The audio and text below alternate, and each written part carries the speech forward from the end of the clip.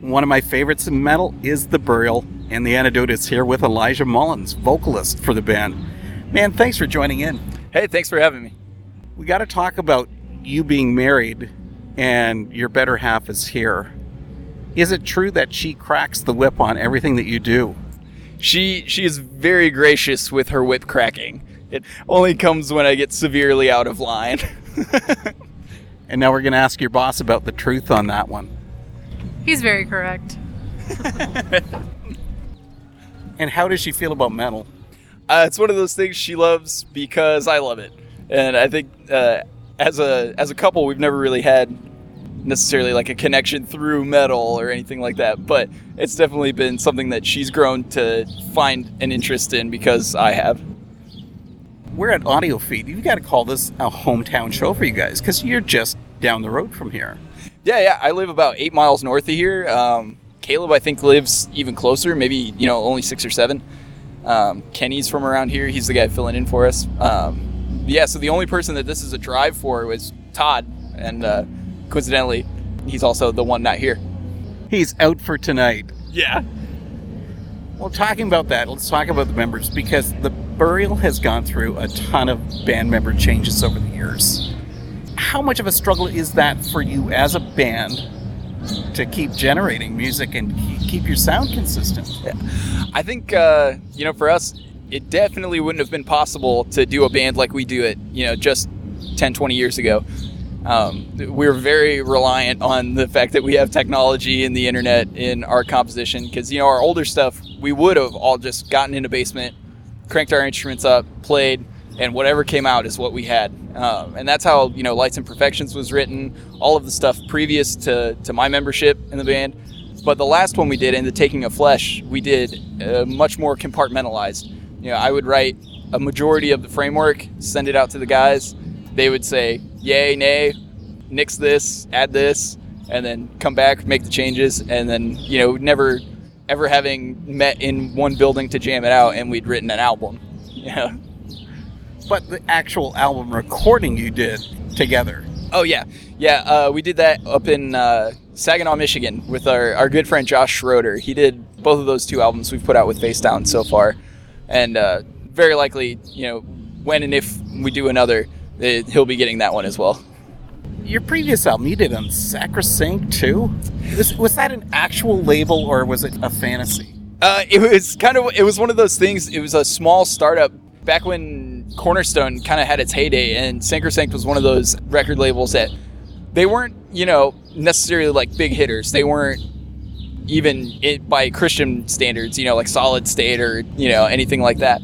But they offered a wider market, for some of these bands that were up-and-comers. They're playing on Generator stages, and that's all they could get. Then they got signed. Oh, hey, suddenly they get to play, a 7 o'clock show instead of a 2 in the afternoon show and things like that. So some of it was a bit of a name push, like just having someone willing to put their name on your record, I think helps a lot of younger bands get their start. And it definitely helped us catch Jason's attention from Facedown. And this isn't a plug for Facedown, but that's the most significant label for metal. It's just crazy who's on that label. Oh yeah, anytime you can say X-Toll is on your label, I think you can say that you're the number one label in Christian metal, considering they're pretty much the number one band in Christian metal.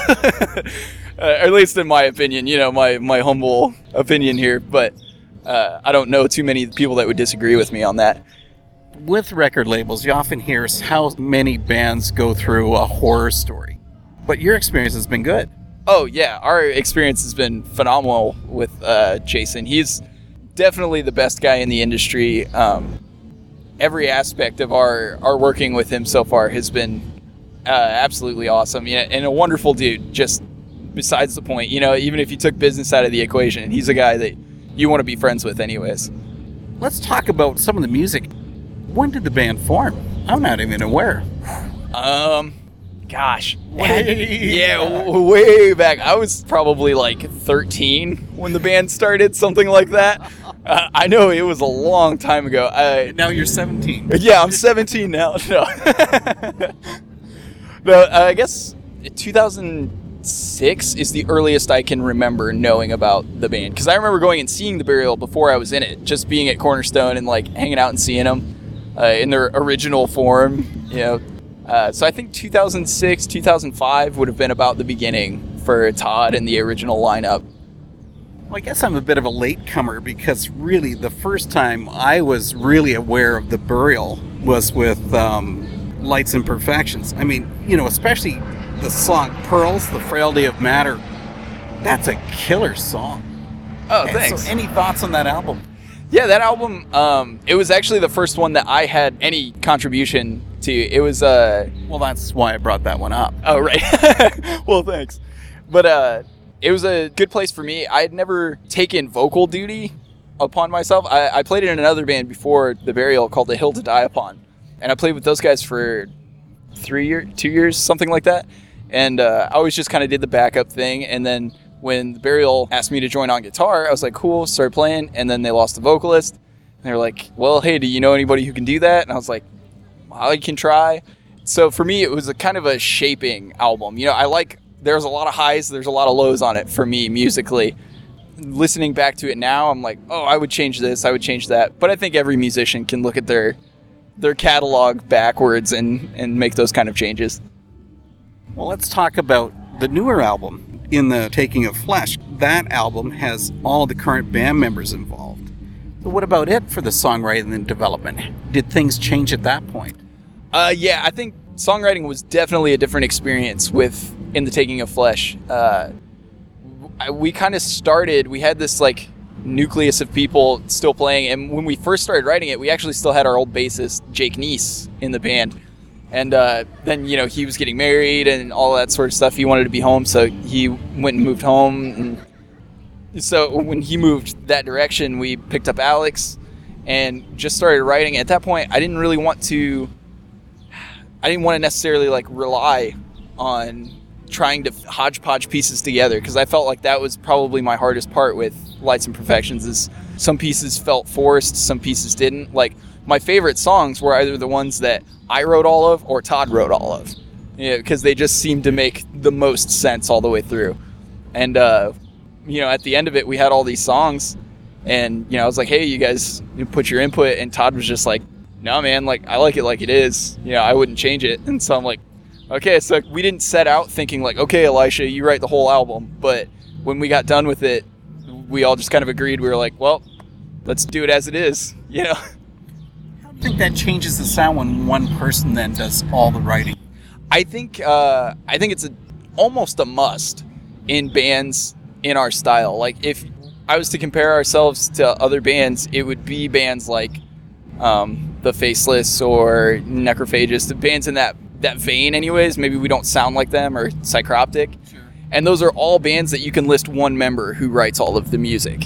You know, Michael Keane from The Faceless writes all their music. Mohammed Sweetmez writes all the music for Necrophagus, you know, and so on and so forth. And so I think it's a kind of a common trait with bands, more the technical vein, actually, to end up being a solidified piece from one member's mindset, with the other people jumping on board, not just because they couldn't add anything, but because they knew there wasn't a need at that point, you know. Everybody always wants to say their current album is their best. Right. But In the Taking of Flesh, it got almost perfect reviews from everybody.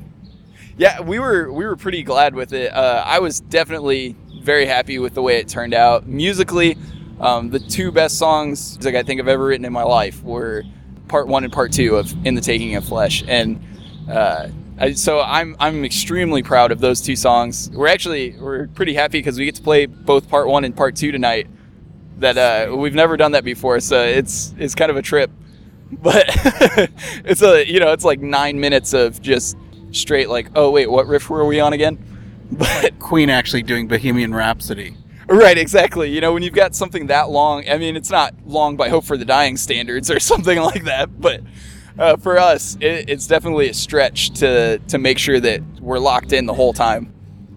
The opening track on In the Taking of Flesh is En-Hakkore, which means Fountain of the Crier.